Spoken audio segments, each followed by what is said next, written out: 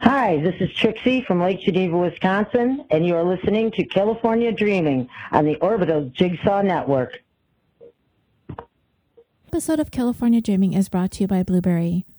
Creating a podcast isn't that simple. It's more than just recording yourself and uploading it. To really get your show to be everything you want it to be, you're going to need a little more than that. You need easy and reliable hosting so your time can be spent creating your content, the most accurate download stats so you know that you're reaching the audience that you're wanting to, and a web page that makes setting up totally easy on you and won't take up too much of your valuable time. And Blueberry offers all of this and more for hosts and aspiring hosts alike. Simple media hosting, a fully integrated WordPress website with their PowerPress sites. So if you already have a podcast or you've always dreamed about starting one, head over to www.orbitaljigsaw.com/dream to sign up, and the first month is on us. The Blueberry support team is available to walk you through the steps of migrating your show without losing any subscribers or to get you started in the process of launching your new show. With the first month for free using promo code DREAM, you've got no excuses. So let's get started.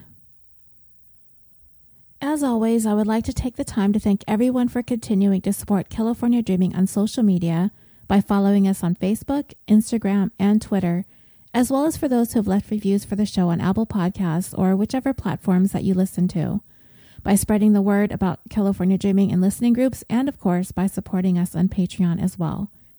There are currently more than a dozen exclusive bonuses on Patreon, and for as little as $1 a month, you can gain access to all of those episodes as well. This week, I'd like to thank Sue E., Jen H., and Aaron D. for joining Patreon, and Mo for raising up their pledge. If you would like to make a one-time donation to support the show, you can also do that through PayPal using our email, californiapod@gmail.com. Once again, thank you so much for all of your support. Okay, dreamers, I am about 99% done with my move. And while I still had to put off the episodes that I've been wanting to do for a couple of weeks now, I did find an interesting story about a crime that took place in Southern California in 2004. And it is a story that I'm pretty sure many, if not all of us, have yet to hear about.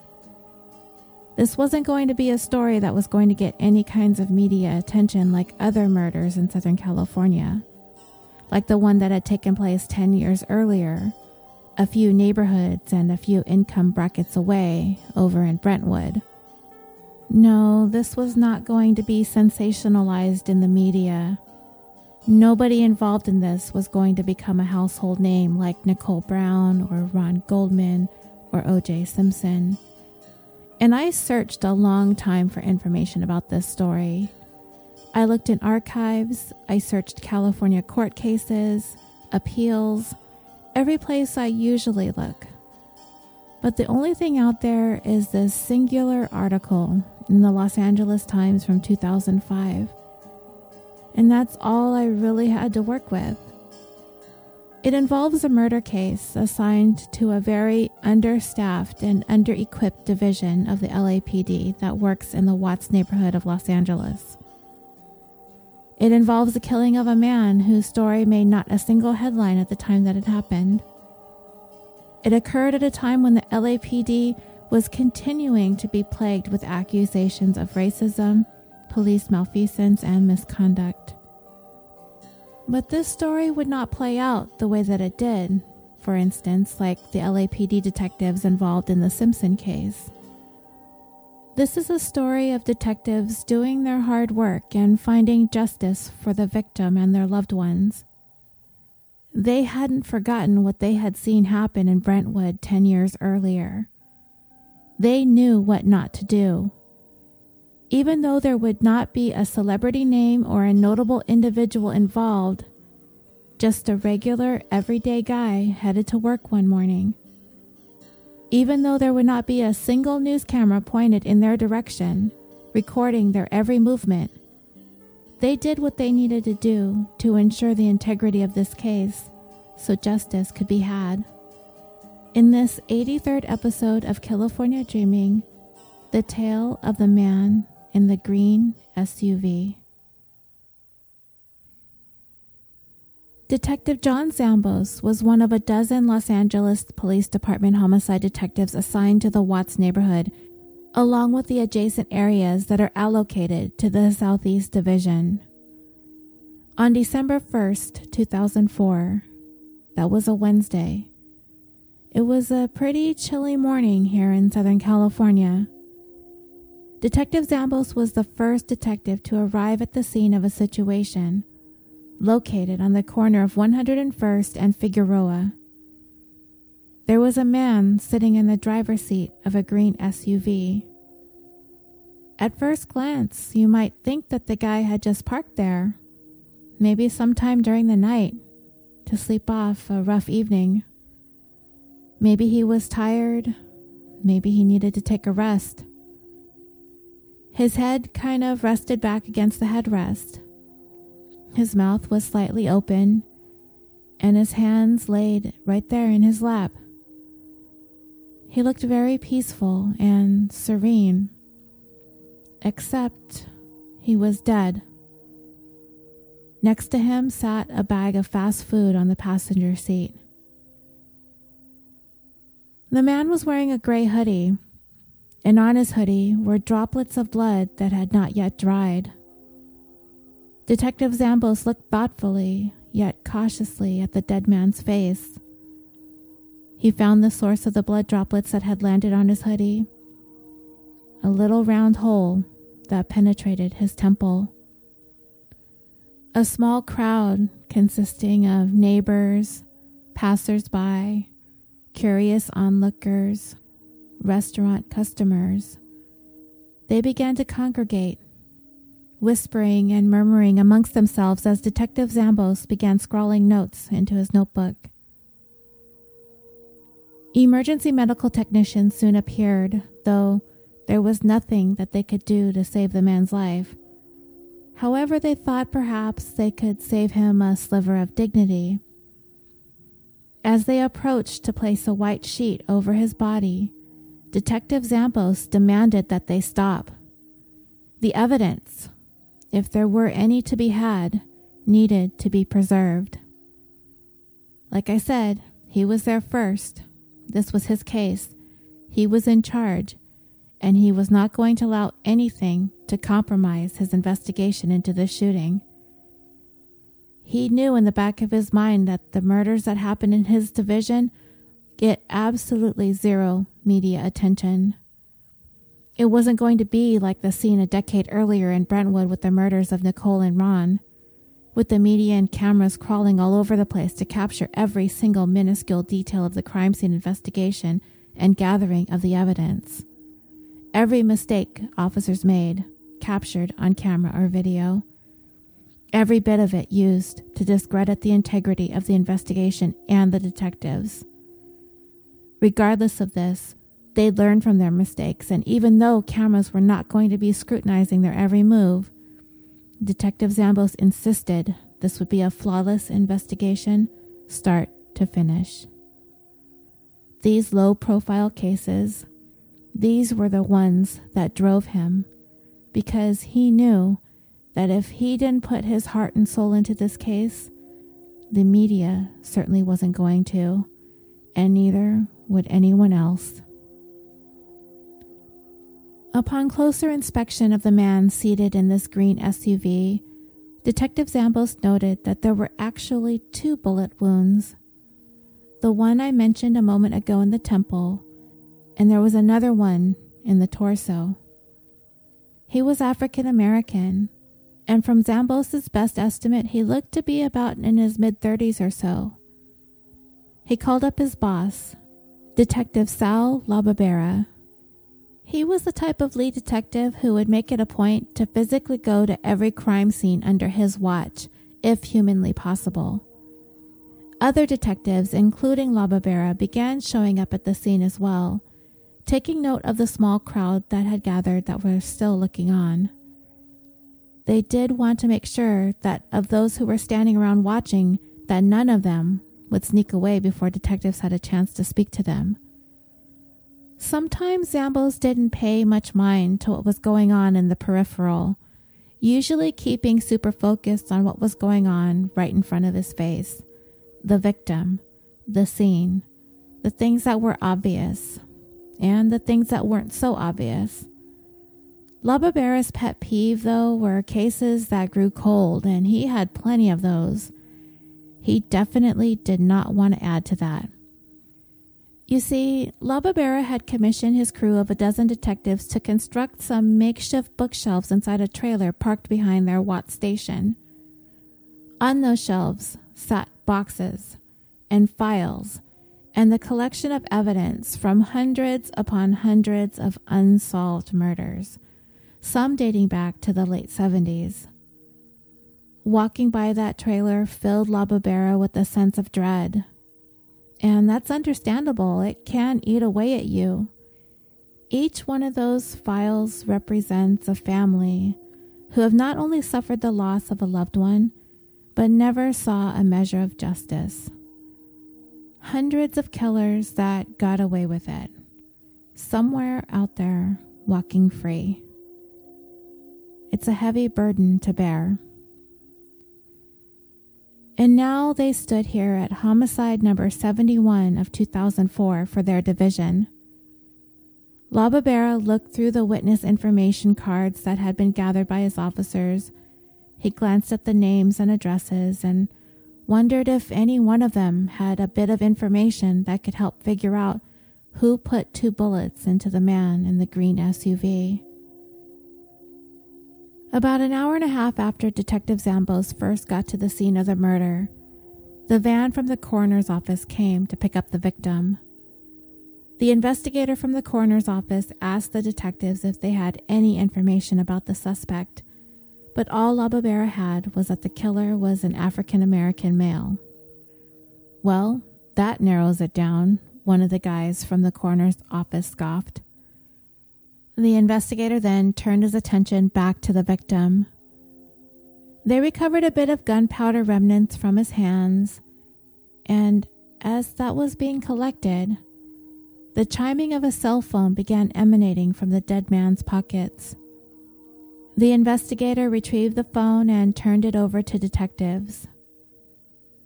When I read this detail of the story, I wondered at first who was calling him. If he was due to be at work, or if maybe it was his significant other wondering where he was. Whoever it was had no idea that the person that they were trying to call was never going to answer his phone again. As the morning wore on, the day having started off with the violent shooting death of this man seated in his vehicle, the Southeast Division detectives were resolute. This case would not be added to the hundreds in the trailer out back. And Detective Zambos, he was a second in command at the station, and for good reason, though one would have to have a deep understanding of the man. He was kind of neurotic, at least that's one way his colleagues would describe him. He had this quirkiness about himself. He could be moody, but who isn't? He was kind of a neat freak. And this, along with, I'm certain, other issues, did not bode well for his marriage, as Zambos was divorced by the time our story takes place. And the one thing he insisted upon, at work above all else, keep your desk clear of everything. Every last bit of any file, any paperwork, anything related to any case. But of all his peculiarities, the one thing that his colleagues could be certain of was Zambos' expertise as a detective. He was the right man for this latest murder case. When the detectives got back to the station after having wrapped up what they needed to get done at the crime scene, they sat down around a table in a quiet office to discuss and compare notes. They had gotten statements from a number of witnesses who saw the shooting take place from different vantage points. One of the detectives was told that a dark blue Crown Victoria was seen pulling into an alleyway just a block away from the scene. 2 individuals emerged from the vehicle, walked around to the back, opened the trunk, reached in, and pulled out a gun. One of these individuals then headed on foot down the alley towards Tam's hamburger stand on the corner. This person was described as a male standing about only 5'3" or 1.6 meters tall. He was very slender, and he was wearing a black sweatshirt with a hood. When he was seen returning to the Crown Victoria, he moved very quickly. He was very excited and animated, and there was a gun clearly in his hand. They also were able to identify the man seated in the green SUV. His name was Jerry Lee Wesley Jr. He was only 35 years old. Detectives surmised that Jerry was into some shady activities. According to Detective Zambos, Jerry was in possession of some high-limit platinum credit cards as well as some gift certificates to the Black Angus restaurant. And according to people they interviewed who knew Jerry, they would often see him in a variety of luxury cars. But in order to find out more information about him, they would need to speak to his family, to find out what he did for a living, to see how it was he happened to support a somewhat extravagant lifestyle. But in order to do that, they would first be faced with the daunting task of having to break the news to his loved ones that he'd been murdered that morning. 3 detectives were commissioned to make the notification to the family. Detective John Skaggs, his partner Detective Chris Barling, and Detective Mark Arenas. Detective Arenas had just been brought over to the homicide division from the gang detail only a month prior to Jerry's murder. He was kind of struggling as the first case that he was given sort of sputtered to a dead end, added to the unsolved trailer. The 3 detectives piled into their unmarked sedan and headed over to the address that they had on file for Jerry. Detective Skaggs asked the new guy, Arenas, if he was comfortable doing it or if he wanted him to do it. Arenas quickly answered, "You do it." They pulled up to the address. It was a small house. A man came to the open front door. He had gray hair. He was a little bit older. The time was about noon, some 4 hours after Jerry was shot. Detective Skaggs approached the old man and asked who he was. He answered, "Jerry Lee Wesley Sr. He's the father." Detective Skaggs said, "I have some bad news. There has been a shooting. Your son Jerry has been killed." Jerry Sr. fell back a little, but he managed to stay on his feet as he said, "Oh my God, he's dead. Lord have mercy." All 4 of them, Jerry Sr. and the 3 detectives, went inside. Jerry Sr., 70 years old, sat down near the kitchen. He rested against the counter and then rested his head into the palm of his hand. He told detectives his son had just gone to get him something to eat for breakfast. Detective Skaggs sat across from the now grieving dad and expressed his condolences. He let out a deep breath. He suddenly threw his fist down onto the counter and then put his head down and repeated, "Oh Lord, have mercy." In another quick moment, he seemed to feel a bit sheepish about his outburst, and he reassured the detectives that he was okay, but asked again for confirmation. "His son is dead?" Detective Skaggs replied, "Yes, sir." He was able to ask a couple of questions, finding out Jerry Jr. was employed at Pep Boys. And if you are outside of the United States and aren't familiar with Pep Boys, it's an automotive retail and service chain. He tried to ask about his son's personal life, if he had any girlfriends, and he wanted some information about the vehicles that he drove. But Dad was pretty flustered and disjointed. He could barely gather his thoughts, his breath, and that's understandable. Detective Skaggs didn't push. Maybe it was best he left for the time being. He apologized for having to bring about this terrible news.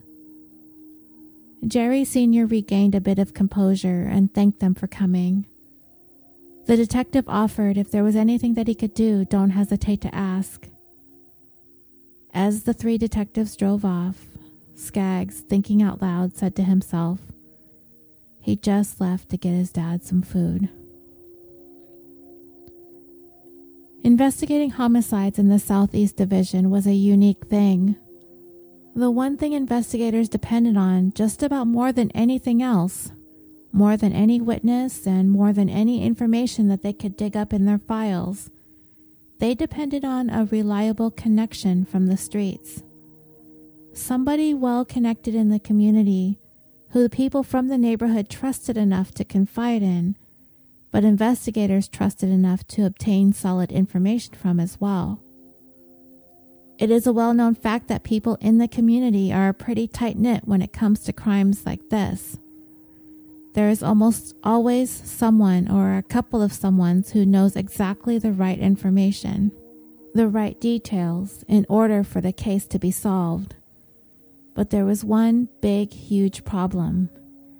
Witnesses often hesitated to cooperate with investigators. The fear of retaliation for talking to police or being a snitch was overwhelming, and on top of that, the general attitude towards the LAPD as a whole was not that great either. Investigators knew that people generally thought most homicides in their division were gang-related, but this wasn't exactly the case. Once they were able to dig a little deeper, just below the surface of what could have easily been written off as a gang killing, usually was about something more than that.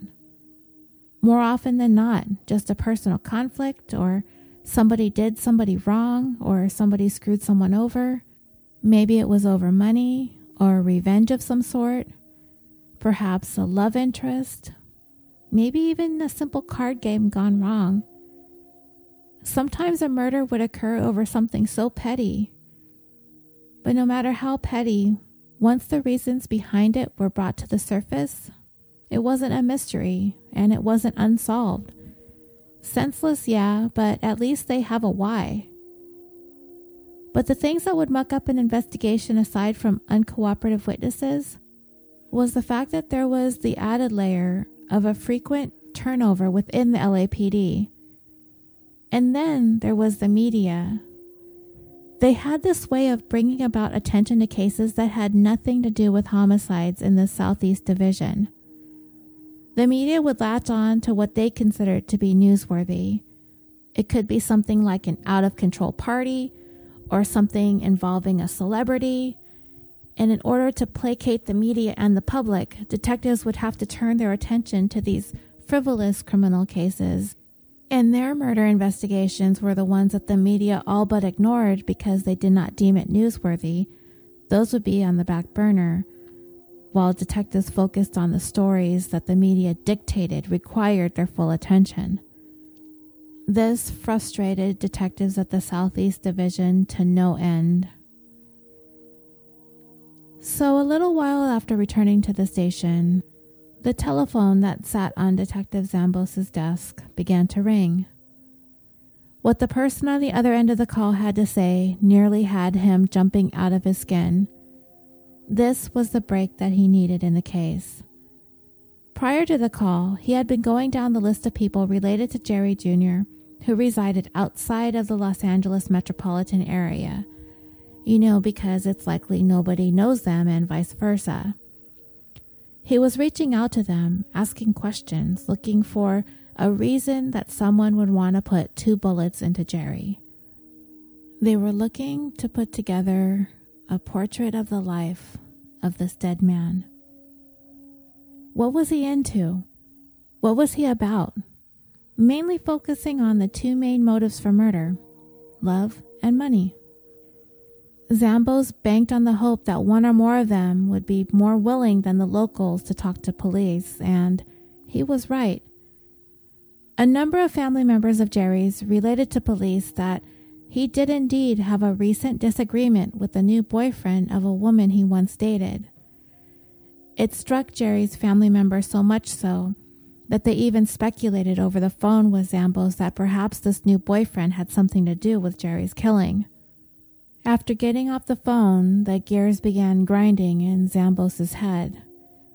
Now he had a theory to work with. Time to see if it was one he could run with. Detectives had a hunch that this wasn't a gang thing. So when in doubt, look at the love life.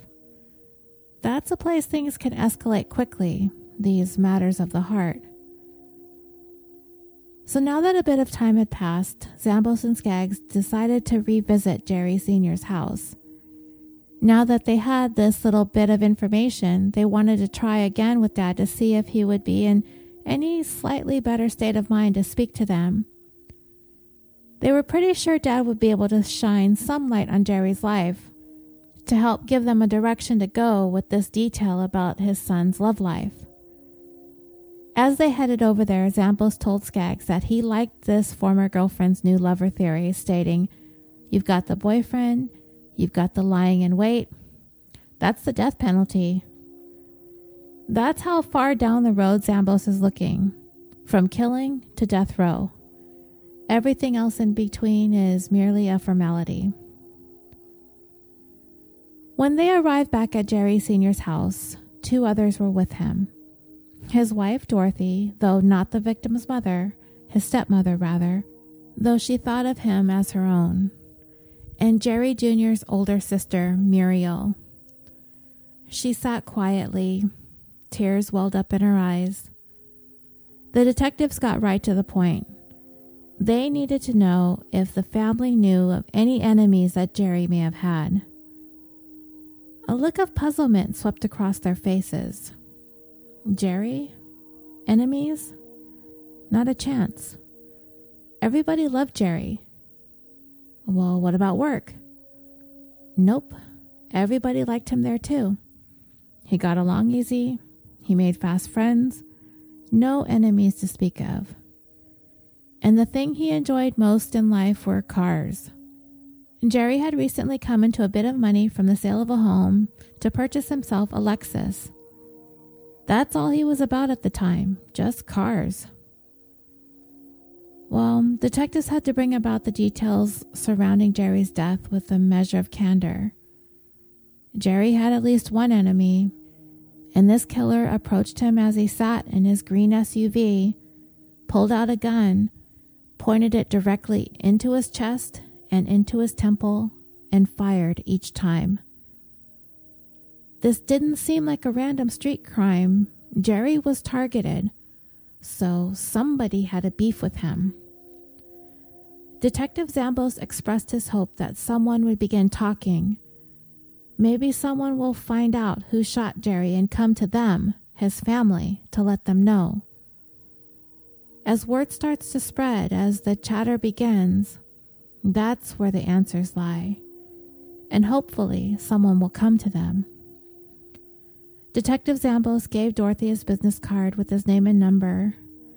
If any information fell into her lap, call him anytime, day or night. Zambos and Skaggs left the home and walked back to their car. They both sat there quietly for a moment before Zambos finally remarked that Jerry had a nice family, and Skaggs agreed. Really nice. Another silent moment passed while Zambos was putting all of this together in his mind. Jerry Jr. must have something going on in his life that his family is unaware of. People just don't randomly get killed like this. He was into something. But what? They next went to Jerry's place of employment, Pep Boys.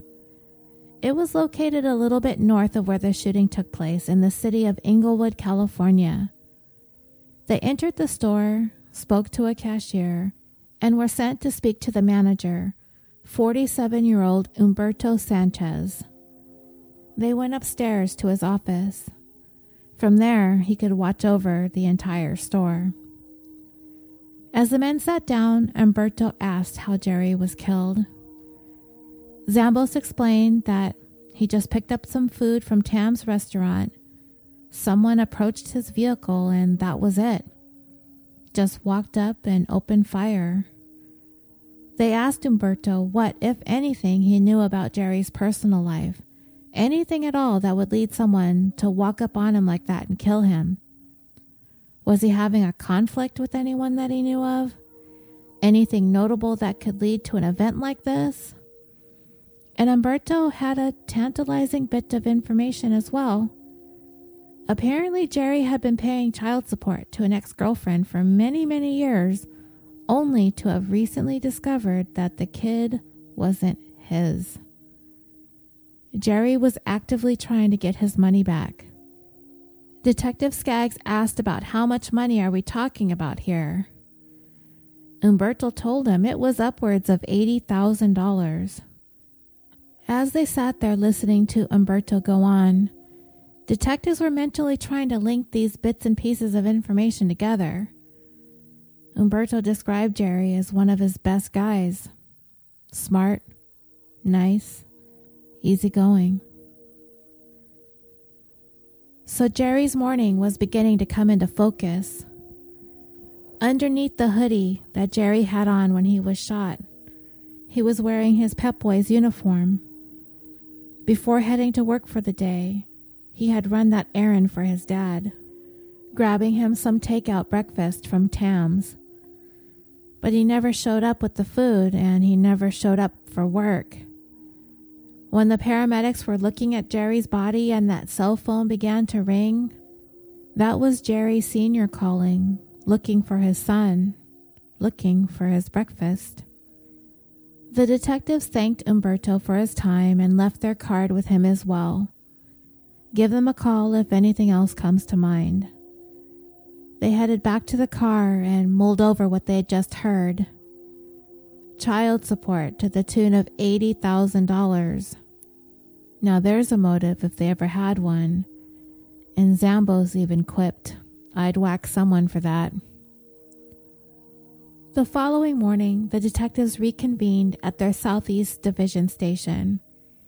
Detective LaBarbera sat at his desk looking at a quote that he had posted in his office. He read it in one of his daughter's books written by Dr. Seuss entitled If I Ran the Zoo. It read, "If you want to find beasts you don't see every day, you have to go to places quite out of the way. You have to go to places no others can get to. You have to get cold. You have to get wet too." It resonated with him and their small division.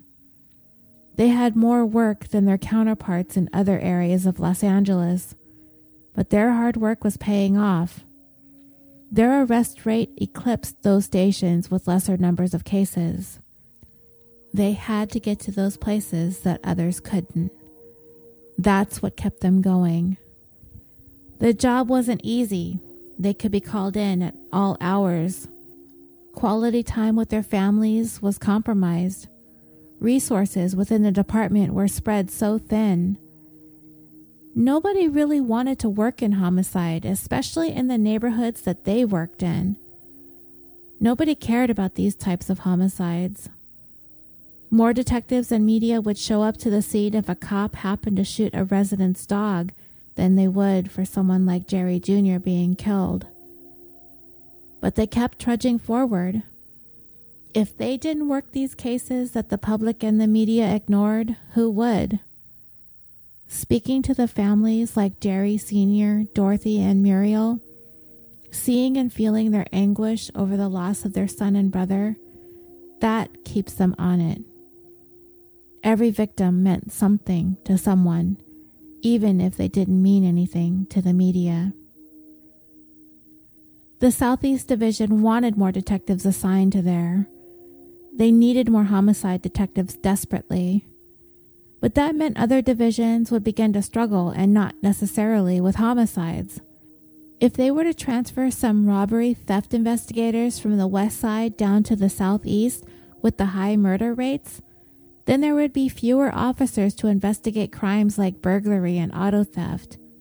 They had a property crime issue and a shortage of robbery detectives, but the Southeast Division had a murder issue and a shortage of homicide detectives. It seemed obvious to the detectives in the Southeast that homicide takes precedence. But if you try telling that to the property crime victim, they really aren't going to care. They want their stolen stuff back and the person who took it to get caught. By the middle of day 2, Zambos was determined to stay attentive to the investigation into Jerry's murder. They had already compiled statements from about 6 or so witnesses at the scene. While this was promising, they kept in mind that too many witnesses could prove confusing and conflicting, especially if and when someone was arrested and brought to stand trial. They really only needed 2 or 3 of the witnesses, ideally the most credible. Zambos' partner was Detective Jerry Pantoja. He found himself assigned to the homicide division after he was injured on patrol. He used to work the gang unit, so the injury kind of sidelined that.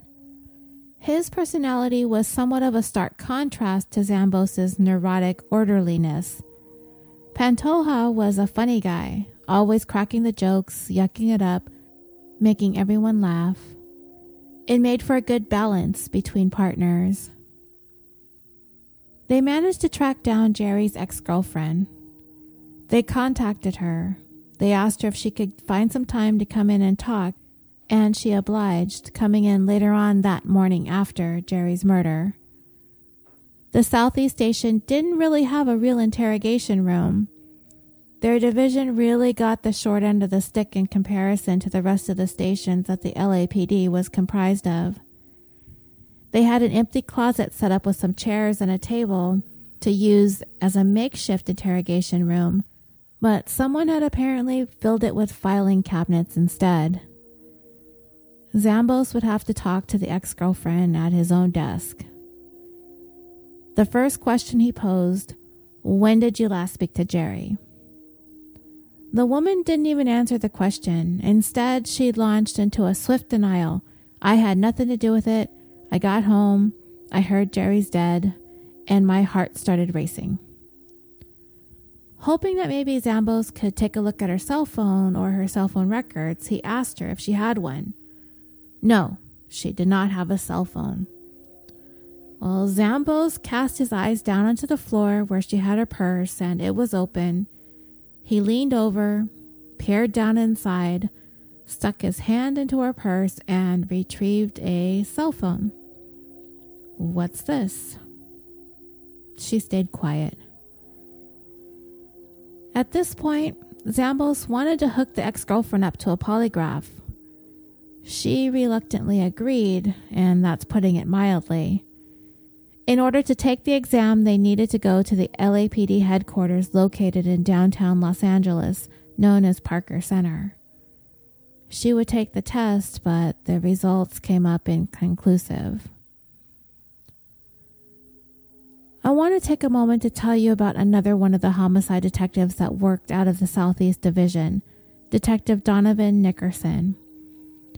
Out of the 12 detectives at that division, 2 of them were African American, and he was one of them. And unlike most of his colleagues there at the station who lived far away from the area they worked in, many of them commuting from Orange County, he lived right there in the neighborhood. This is where he grew up. And he was the one who had the solid connections in the community. The residents knew and trusted him. And when Nickerson wasn't working in his free time, he would mentor for troubled youth in the community. As a matter of fact, it had only been a couple of weeks prior to Jerry's death. While working on an unrelated case, he came to know a woman, a single mom, who had a 13-year-old son that she was concerned about. He told her at the time perhaps he could take him to a game sometime. She did call Nickerson following their meeting, but he hadn't yet returned the call. Nickerson often had to keep his own opinions to himself when the others in his division would speak disparagingly about the community, the criminals, or the victims. They just didn't get it. Being close to the community, of course, had its advantages when it came to working these cases, but it was hard for Detective Nickerson to not take things personally. Many of their homicide victims, in one way or another, had some sort of gang affiliation. Several of the officers with the Southeast Division had a nickname for these specific victims. They called them NHI. That stood for No Humans Involved. Like I said, Nickerson just had to let this stuff go, even though those sentiments disturbed him. To him, every young black male was more than just a gang member. They were human. They were somebody's child and somebody's loved one. They all mattered to Detective Nickerson. Nickerson's phone rang and he quickly answered it. It was one of his neighborhood connections. They had some information for him regarding Jerry's murder. He had the name of someone who might know something or be involved. Will Carter. He also had some info about the possible shooter, but only a nickname and somebody who was affiliated with Carter. Nickerson quickly passed the information on to Zampos and his partner Pantoja, who was actually somewhat familiar with Carter back when he was working in the gang detail prior to the injury that brought him to homicide. So in short order, the partners headed over to the Carter residence. But as soon as they got there, they could not believe what they saw parked in the driveway. A blue Crown Victoria, the vehicle that witnesses described seeing just prior to the shooting near the alley. They didn't bother to stop and knock on the door. They doubled back to the station. They hurried inside. They gathered everyone together to fill them in on what they saw. The car from the crime scene. The excitement in the station was palpable. Now they needed to set in motion what they were going to do next. You see, they couldn't just go in and arrest Will Carter. Not yet, anyway. They needed to put him under surveillance first and to keep an eye on his home and on him. Then they needed to get their warrant to search his house and his vehicle. They decided that they would begin staking out his house the following morning, on Friday, with the assistance of the gang detail throughout the day. One thing Zampos was adamant about: keep this investigation to themselves. They did not want any uniformed officers to know that they were investigating Carter. If for some reason any of them encountered him, Carter might easily get spooked and go into hiding. This had to stay quiet, and it had to stay between them only. Later on that same night, the Southeast Division officers got together for their Christmas party at a really nice restaurant in Orange County. It was their chance to cut loose and to have some drinks and tell some jokes, and to try and forget about work, at least for the time being. Just as their lead detective, La Barbera, toasted his men, expressed his gratitude for all their hard work, took his drink and sat back down at the table, his cell phone started ringing.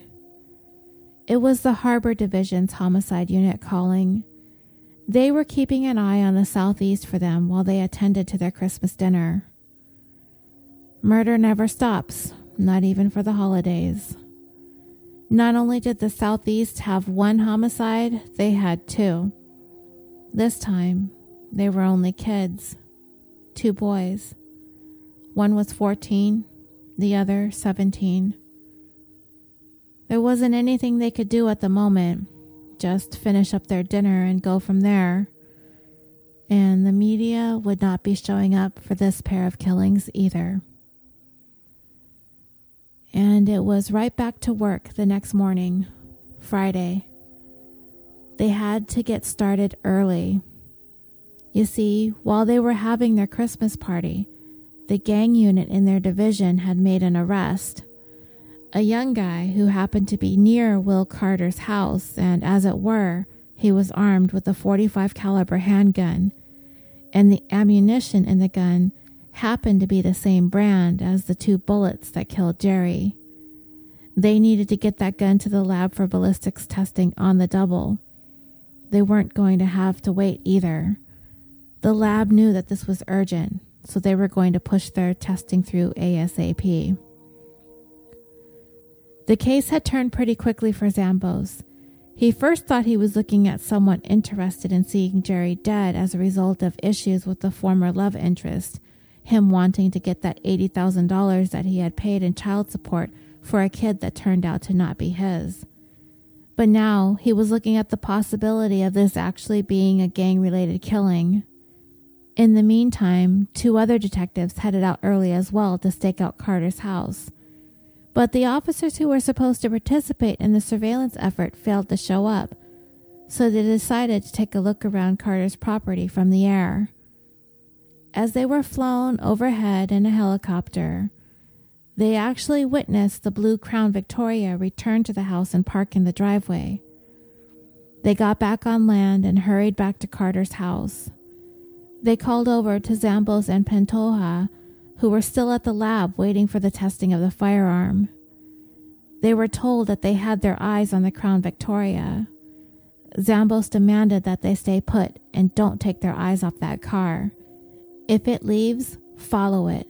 He wanted to know every single person that got in and out of that vehicle. So the 2 detectives sat and watched the car, and not too long after, Will Carter emerged from his home with 3 friends. They got into the car and drove away. The detectives followed, but they weren't as inconspicuous as they thought they were, as Carter noticed the novice homicide detectives immediately tailing him. So Carter pulled over.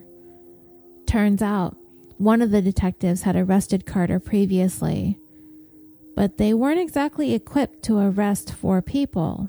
They only had 1 set of handcuffs amongst them, so they called for backup. And it took a while longer than it should have. As there were patrol officers on duty, they should have been there in just a matter of minutes. But again, just like the stakeout earlier at the house, patrol officers from the gang detail never showed up, and here, in need of backup, patrol officers failed to show up again. Their own homicide detective colleagues ended up arriving at the scene as backup first. They placed 2 people under arrest, and eventually they all convened back at their southeast station. As Zambos pulled up with his partner, he spotted the blue Crown Victoria parked outside, and he was super excited. There was the car. Next up, they were going to interrogate Carter and the other individual taken into custody who was in the car with him. Zambos had done this hundreds of times, so this time he was going to leave it up to their 2 newest guys on the homicide squad, Detective Arenas and Detective Perez. One of those who was picked up on that traffic stop with Carter was a young girl. She was still a teenager. According to witnesses at the scene of the murder, someone who resembled her was in that blue Crown Victoria that morning that Jerry was murdered. The interrogation room was tiny, and it didn't even have any chairs in it, only a table. Detective Arita scrambled around the precinct to look for chairs, finally finding some, and he made his way back for the interrogation. The young girl sitting across from him was thin, and she was wearing a hood pulled over her head. Detective Perez began by saying, "What we are here to interview you on is a shooting off Century. I think you know about it." She scoffed at the notion and snapped back, "How do you know I know about it?" He let her know that if she did not want to cooperate, that she was going to be booked into custody. She reiterated that she had already informed them that she had just been picked up. As the interrogation wore on, she was a little fidgety. She moved around uncomfortably in her seat, occasionally nervously laughing. But Detective Perez kept the questions coming, wanting more details about what she knew. According to her, they were just in the car smoking. Finally, Detective Perez left the room for a breather, and that's when Arenas turned up the heat. He stood over her and raised his voice. "You have no idea what you are doing.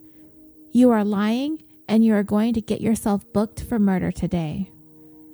He showed her his notepad where he had been writing down all the information that he had gathered from his investigation over the last 2 days. He pointed to his notes and he told her, that this is what he had, and it amounted to a conspiracy to murder Jerry. The teenager finally cracked a little, letting go of a single tear that made its way down her face. In the meantime, 2 of their detectives were still keeping an eye on Carter's house, just in case the results on the gun were negative. And as it would turn out, it was not the gun that fired the bullets that killed Jerry. Detectives Perez and Arenas moved on to interrogate Will Carter. They started off by reading him his Miranda rights. Then they got to the point. They told him it was their belief that he was the one who drove the car to the scene of the murder, and that they were looking for the murderer, telling him that they don't think he's the bad guy, but they are giving him a chance to see his way out of this. Carter did not want to look at the detectives. He was vague and evasive. Maybe he stopped by Tam's restaurant. Maybe he didn't, but he had no idea what they were talking about. But just as suddenly as he said that, a wave of emotion swept over Will Carter. Detectives could see his demeanor shifting right before them. It was this life that he lived, surrounded by gangs and gang violence. He told them, homies killing homies. They get a gun in hand and they kill whoever. I'm fed up with this stuff. I'm 30 now. They look at me as a big homeboy. My son is 8 and it's Christmas. I've been home with him once for Christmas. Once. Tears began to well. Who else my age is in the hood right now? Nobody. You can't name nobody. Every day I want to say let it go. I got my family. My bitch is pregnant, but no. It would be like you doing 15 years for the police and just resigning. You wouldn't do it. From there, Carter explained where he was at the time of the shooting. Simply, he wasn't there. But detectives informed him that witnesses say otherwise. He said he was at one place, and when he was contradicted by specific witness statements, he shifted his story to fit the information. It was very much like a chess match. Eventually, he fessed up that he did pick someone up that morning. He was parked near the entrance of the alley by Tam's restaurant, and he popped open the trunk. This matched witness statements exactly. The ones who saw 2 people in a Crown Victoria, one of them getting out of the car and retrieving a gun from the trunk. With this admission, Carter has now placed himself at the scene of the crime. At this point, detectives gave him 2 options. Tell them who the shooter was, or face the murder charges himself, telling him, it's the homies or it's your kids. Carter, still quietly crying to himself, cast his eyes down and asked, what chance of me getting out of here? Detective Perez answered, depends on how much you help. I don't know how honest that answer really was in the moment, but I don't think Carter much believed him anyway. Detective Arenas reminded him, your cousin's caught up in this too. Carter finally relented a little. Ain't nothing I could do about it. I can accept it, but my little cousin, he's got nothing to do with that. The detectives eventually wrapped up their interrogation of Carter a little after 4:30 that Friday afternoon. Their fellow detectives asked what, if anything, they found out. While they weren't able to get exactly what they were looking for from him, they got some corroboration of some of the witness statements. The next step was to go back to them to see if they had any more to add to their previous statements, which they did. After speaking to witnesses again, detectives now had a clear moment-by-moment recounting of how the murder took place. They had a good description of the person who did the actual shooting, and they had 2 nicknames that the shooter is known to have gone by. Now they just needed to figure out his legal name. The state of California keeps a database of known gang members, so they next turned to their computers and began looking for nicknames that matched the description.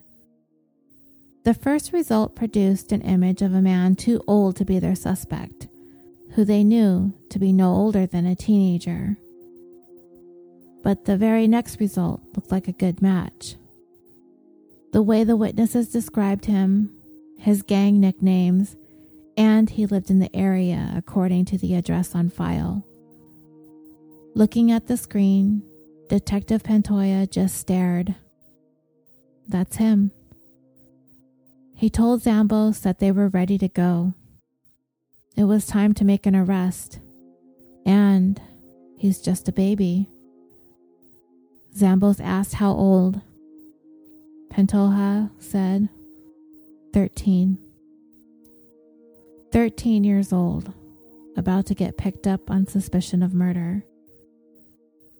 And in another sad twist, this was the very 13-year-old whose mother had met and spoken to Detective Donovan Nickerson a few weeks earlier about possibly taking her son to a game.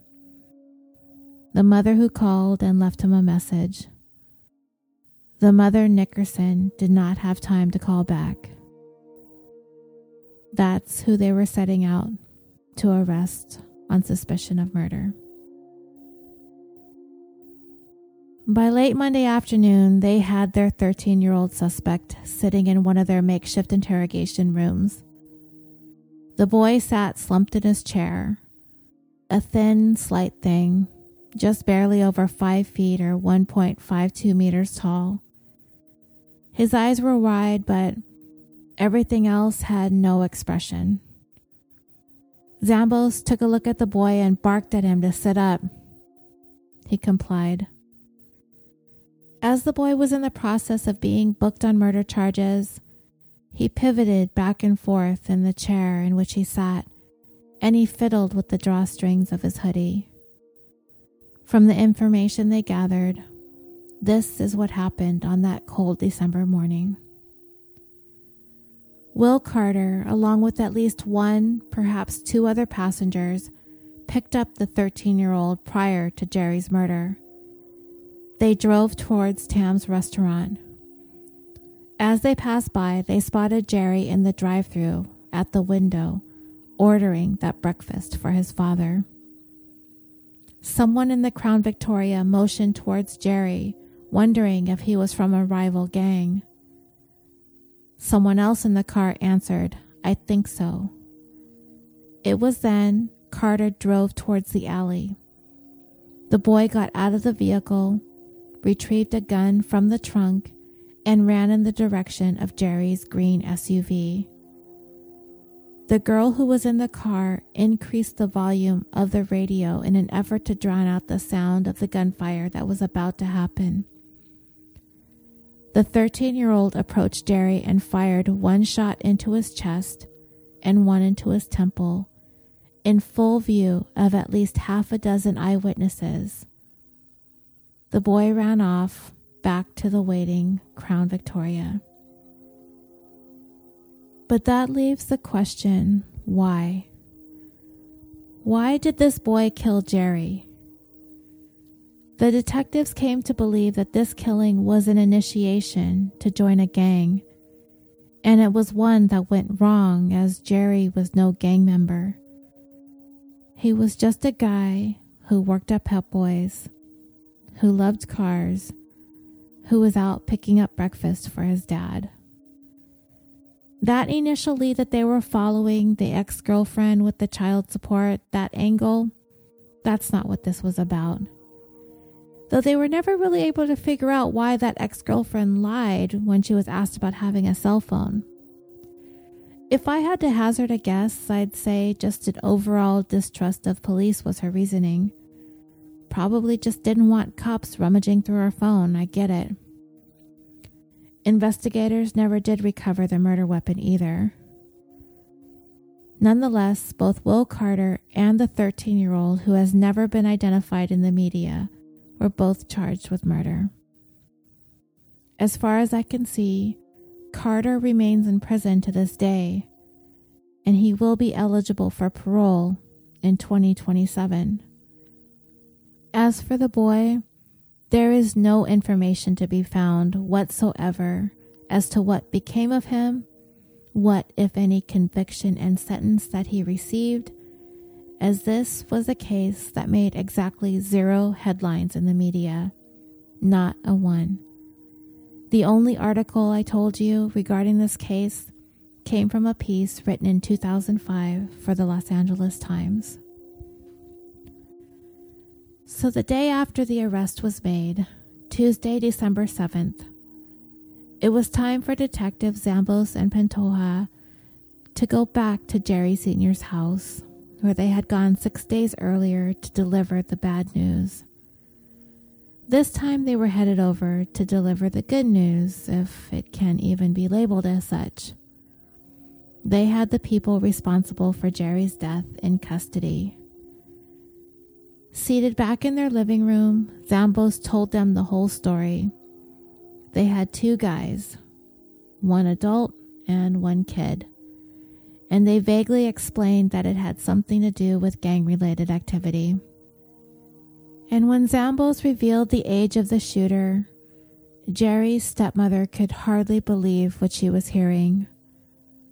Her sentiments were the same as the detectives when they first learned the age of the suspected killer, that he's still just a baby. They showed Jerry's parents the boy's mugshot. Jerry Sr. asked, "He did it? He did the shooting?" Dorothy could only think of the suffering of the boy's family along with their suffering. It's not any less, as they're losing their boy as well. They cried, lots of tears that day, and lots to come for sure. They expressed their gratitude for the work that detectives put into their son's case. It could have easily ended up in the trailer of cold cases, but it didn't. The solving of their son's case restored, at the very least, their faith in their police department, which was not the popular sentiment in the neighborhood. But they did their work. They advocated for the family. They did right by them. And they did right by Jerry Wesley Jr., the Pep Boy sales guy, just heading to work on a Wednesday morning. And that brings this 83rd episode of California Dreaming to a close. If you would like to discuss this case in more detail or the others that we have covered, please feel free to request and join the California Dreaming official Facebook discussion page. There we have cultivated an amazing community of listeners and true crime aficionados who share their thoughts and opinions on all the cases that we cover, as well as current true crime stories, other news events, TV shows we enjoy, documentaries, books. Whatever you find that you'd like to share, please come and join us. You can follow the show on Twitter at CaliforniaPod and on Instagram at CaliforniaDreamingPod. Don't forget to check out California Dreaming's Patreon page, peruse our catalog of premium content over there. Just search for us at www.patreon.com/CaliforniaPod.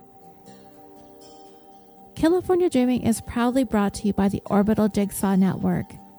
We are a podcast production company located in Los Angeles, California, with the mission to create some of the best podcasts to listen to consistently improve upon our current roster of shows, to develop new content that appeals to people all over the world, and to provide a thriving community for listeners and podcasters alike.